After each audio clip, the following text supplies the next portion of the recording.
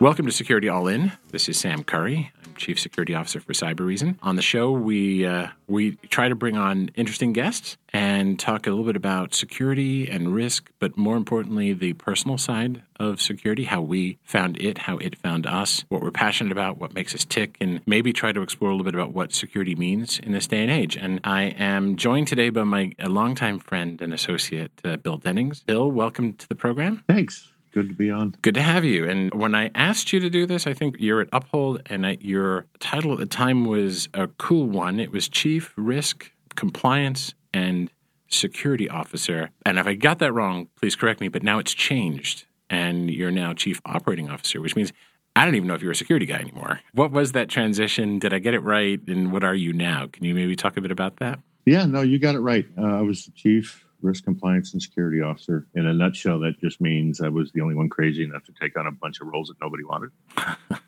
And smush them all together, right? I was make one good one out of it all. Yeah, I was a glutton for punishment, I guess. And so it combined a lot of different disciplines, obviously, but in a way that made sense, right? Because all of them are so intertwined that it's hard to do them in individual silos. And for a company our size, we're not very big.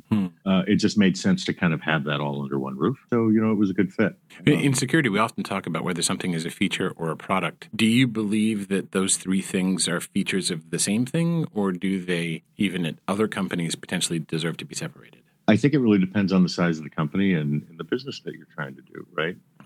I think if you're really trying to gain efficiency and you're small enough to be able to handle it, it makes sense to put it all together. I think it's just more of a feature at that point, right? And having people that have the knowledge of all of those four corners, so to speak, just makes it easier to get things done and move things forward, right? There's a lot of wasted energy in being able to do it. So for small companies, it makes sense. Now, larger companies, when you're pushing a lot of volume and there's so many different things that you have to be concerned about, it starts to get too much for, a small group of people. So you need to really kind of make it more of a product and split it out at that point. Now, that keyword risk appears in there. And for those who may be listening and don't know what Uphold is, I certainly have an impression of your organization taking different kinds of risk and enabling business in many different ways. What's the soundbitey version of what you do? Because I think that will, how you describe it, will help people understand that all those three things are really deeply tied into the business. So can you give a quick little description of what Uphold does? Yeah, the quick, sexy soundbite is we're a fintech company that deals with blockchain and cryptocurrency. And then most people kind of stop listening after that.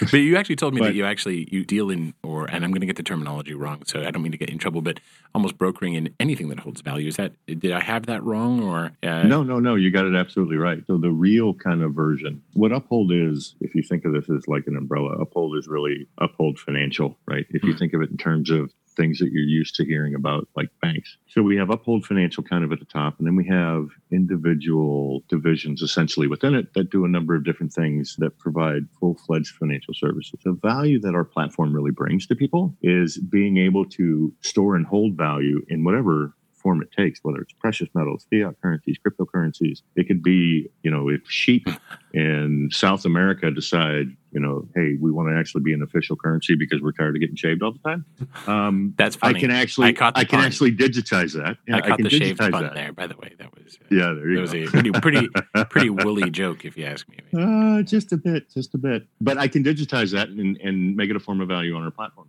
What our real goal is to be able to give a consumer everything that they need in one place, right? Today, your financial services are all over the place, whether it's, your wealth management, who you use for banking, how you do investing, where you go for loans and lending. We want to be able to give that to a consumer on their terms, the way that they want it, at the time that they want it. And you now have transitioned to being a COO. I have a colleague who always says, what's your final job going to be? And I'd be damned if I know the answer. Your last job kind of thing. But I'm always asked by CISOs, is this the end of the road or where does it go? And usually the answers are no, Chief Risk Officer, or yes, it is, or Chief CSO. But you went to COO. Now, was that a logical progression in the culture that you have, or as a function of what you're doing? Or was it a state change for you? Is it, now that you're COO at Uphold, maybe give us a little bit of background on how that shift from those four corners to this happened. Yeah, it's a little bit of both, but it's a funny story. Funny to me anyway. But I just got a warped sense of humor, I guess. Yeah. So when I first came on board, I was just the Chief Information Security Officer, and that quickly morphed into Chief compliance risk and security officer and taking all those things in. The thing about that role is you literally have to have your hands in everything, right? Whether it's a risk perspective, a compliance perspective, or just overall security. So I already had my hands into everything in the company. And as we were growing and we had some internal organizational change and things that occurred, it quickly became clear that somebody needed to focus on really the day-to-day, moving the trains and keeping them all on time type functions. And because I had my hands into everything already, somebody thought that it would be just a natural progression to put me into that spot. And what I really don't know is if I was just the only one stupid enough to say yes, that I'd take it, or if they really felt that I could do a good job. So I've been doing it for a little over a year. It's been an interesting experience, but I have responsibility for just about everything in the company with the exception of finance and legal. I doubt it was just stupid enough to take it. I've known you for a while. We first met. In fact, I think we were first introduced by our dear late friend Malcolm McQuinney. Yes. I think at the time you were at MasterCard and his number 2 guy, and then you became CISO at MasterCard, and you went to Nike and other places as well. But you were also a Marine formerly to that, and I'd love to maybe dive a bit into the personal side and see, how did you find security? How did it find you? And the podcast is called All In. When, if you did you go all in? So what's the backstory that people don't know about how you got to it? Oh, wow. God, and by the way, but wax poetic. My anything you Alzheimer's want. is kicking in. No, you don't have Alzheimer's. You do not. You have too many children to do that. That's not allowed. Well, that's how I don't have a memory anymore. I got to keep track of all my kids. That's right. I can barely remember their names, and you want me to think back, It's all you guys over there. 20 plus years. So back at the dawn of time. Back at the dawn of time. How did it happen? God created man. So, I went into the Marine Corps right out of high school.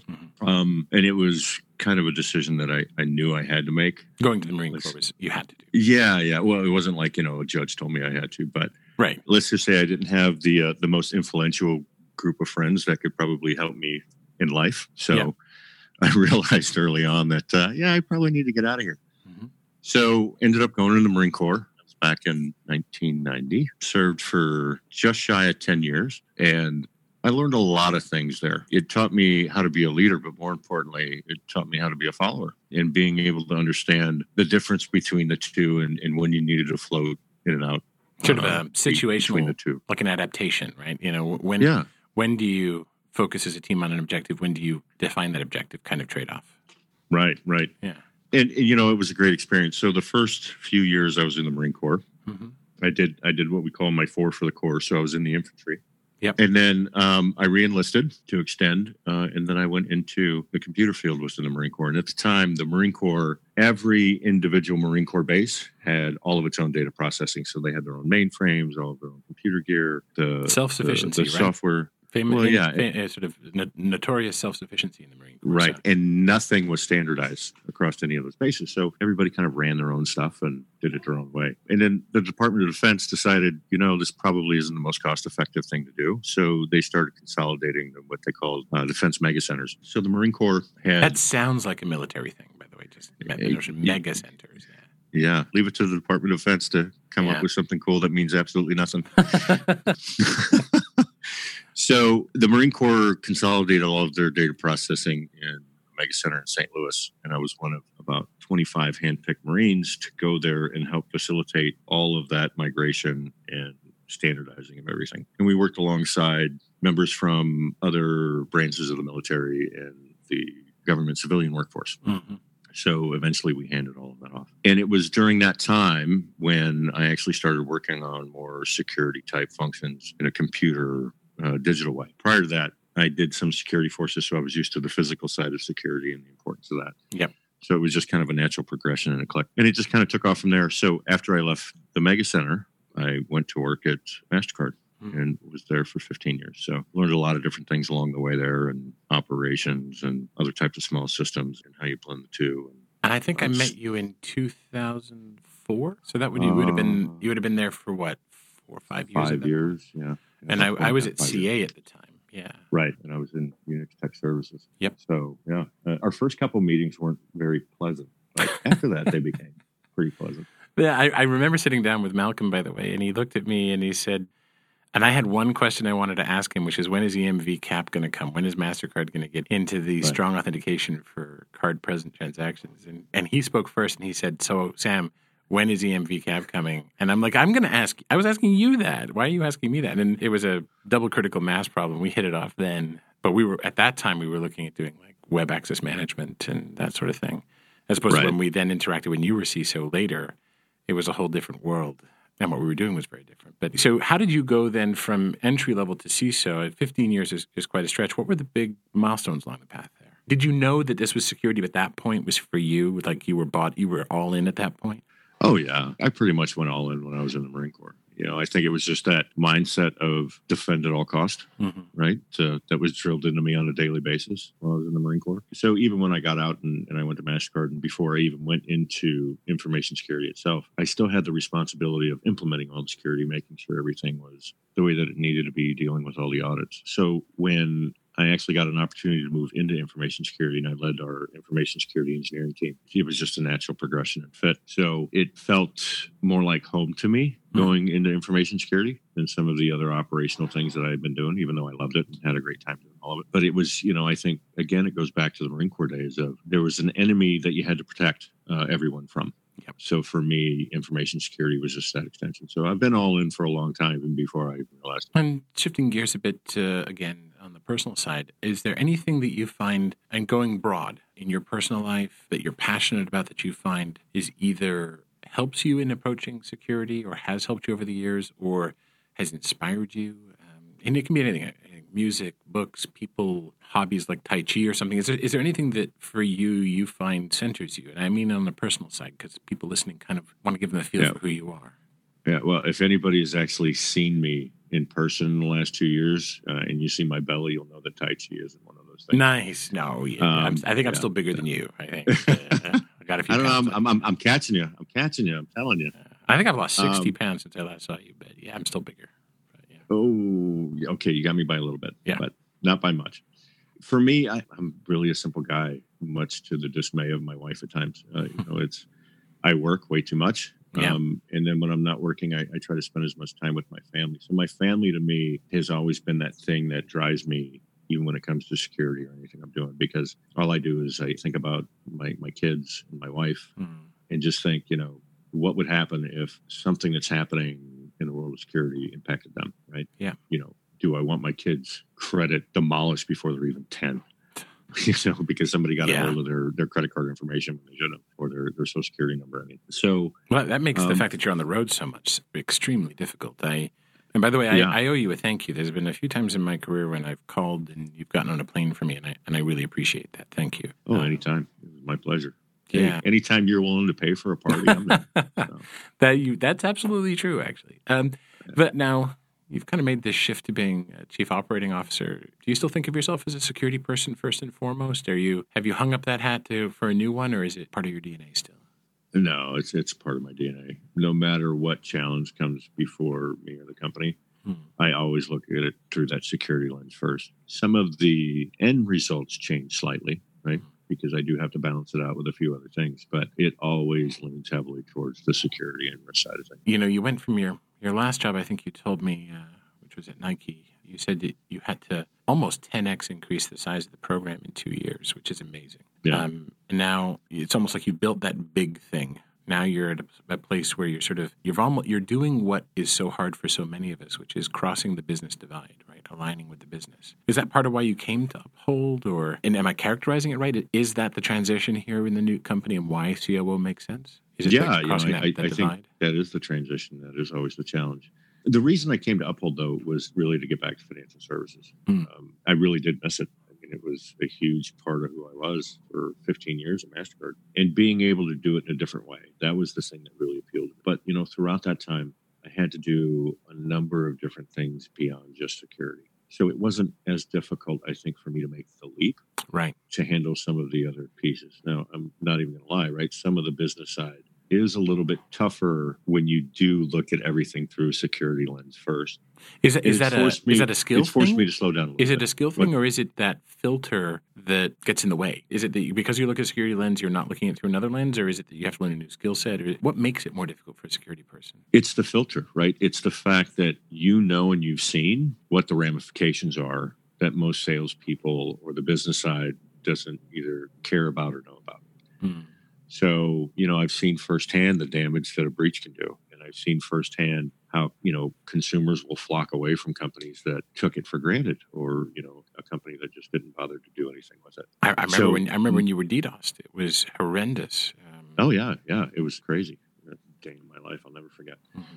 So being able, though, to put that in a way somebody on the business side can understand is, I think, the piece that's helped me, right? So having to live through those experiences, not just, hey, we need to do something about it, but, hey, this was the outcome of it. And to get them to understand, here's really the ramifications of this. Have you thought through that, right? Right. And not necessarily making the decision, but making sure that they at least considered it and thought through it, and then have them come back and say, oh, yep, good point. We've got to do this, or yeah, we've got that, but we're seeing this here. And then it just becomes a risk discussion, and having had that hat on before makes it a little bit easier to kind of navigate that, right? Let's say your non-IT colleagues, by that I mean like IT, security, R&D, folks on the more technical side. To what degree do they have a security DNA? And to what degree do you have to get that in front of them? And maybe that's changed as a COO, but is security part of the conversation for the non-security folk, or is it out of sight, out of mind until something goes wrong? As much as I would love to say that it's upfront and everybody considers it, the reality is that isn't the case, right? Right. And it depends on the organization. I think for our organization, it is upfront. And we built all of this in from day one. So the culture that we have really does focus on it. And in light of all the data breaches over the last few years, right, and the high profile visibility pieces, it's more top of mind with everybody. Having said that, everybody's human, right? So I still got people that click on spear phishing emails and cause havoc. And so at least, though, that they are aware and they're trying to make the effort. Still, though, it still comes down to the business, right? Of course. How much money you're going to make and how much you're willing to risk. And taking the right kinds of risk, right? And G.I. Joe didn't get it right? Knowing is not half the battle. Do you have this could be the easiest question I ask you or the hardest. I don't know. So I apologize if it's the hardest. But do you have a personal mission? Do you have a thing that you're aiming to do that the job is a means to, or is it really focused on the same mission as the company? Is there something that Bill Dennings, looking back at your career and its progression, that you say, I'm going to make this happen as my thing? This is my legacy. Is there anything like that drives you? Survive the day and be able to get at least 5 hours of sleep a night. 5? I'm envious. I want that. I want 5. But get home to spend time with your family, as you said. Right? 5 was my goal. I never said I hit it. Nice. So, yeah. No, I hear about people all the time that say, look, I've got a very clear path that I want to take, and here's my end goal and where I want to be in my career and how we navigate. I've never actually done that. Right. I've just focused on the task that's in front of me and always tried to do the best that I possibly could in achieving that. And luckily for me, and thanks to the Lord above, it's been something that has helped me be successful and just continue to progress. But it hasn't been any kind of set path for me or anything that I said, I must achieve this or I must achieve that. And I want to go out and tackle this and I want to make this better for the world. That resonates it's been the nature of who I am. No, it resonates with me. I interview people sometimes and they say, well, I had this plan and I aimed to do it and then I did it. And I'm like, well, that sounds boring, right? It's like most of us, I think life is far more Brownian motion, right? It's far more random than we tell narratives. So to hear that you sort of know that is very refreshing, right? And you'll see where life takes you to some extent. And by the way, a part of this podcast and this interview series is I sort of imagine somebody listening to it who's looking for insight that they can take away or advice. And I consider you a very close friend in your career to be very interesting. But if we imagine that person who's listening to us, do you have any advice for them? And I don't care if they're millennial in your mind or Gen X or whatever. Is there something you would say to that aspiring CISO? Words of wisdom at this point in your life, you would share things they should be thinking of or doing? Yeah, for me, there's really 3 pieces. The first is learn everything you can, right? Mm-hmm. Learn your craft better than anyone. The more knowledge you have, the better prepared you're going to be. Mm-hmm.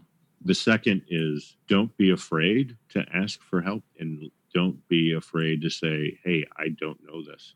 Right. Being honest with yourself and others is the best thing you could ever do for your career, and showing that you can be vulnerable yet still lead. And nobody expects you to know everything, right? And right. That transparency builds trust in some ways. Doing it with you builds trust. Right. But people feel that if, hey, I'm striving for this high role, I have to be seen as somebody who does know everything. And it's truly not the case. The third is you have to build relationships. If you don't have those relationships, it makes it difficult to get anything accomplished. Mm. So, it takes a village, literally, to combat all these bad guys. And the faster somebody realizes that, the more successful they are. Well, we're approaching the end of our interview here, and I have a final question for you. We are obviously, the theme is security all in. At some point, we have talked about doing CISOs of poker, and even though you're not a CISO anymore, we've talked about doing a poker game among CISOs and recording it for people. Would you be up for being part of that? Does that sound like fun to you? Oh, absolutely. I mean, I still have responsibility for security, so I can still slide into the game. Excellent. And by the way, I can bluff like you can't believe. So I'm terrible at it, by the way. I just wanted to say I I'm will absolutely. take your money. You should come and take all of my money. But no, I think it would be really fun. And you said you'd fly for any party. So we'll make it fun. We'll make it a party. And I really appreciate you joining the show, Bill. Thank you so much. And I look forward to seeing you and hopefully letting you take my money when we play poker. Perfect. Hey, thanks for having me. I appreciate it. Thanks, Bill. Take care.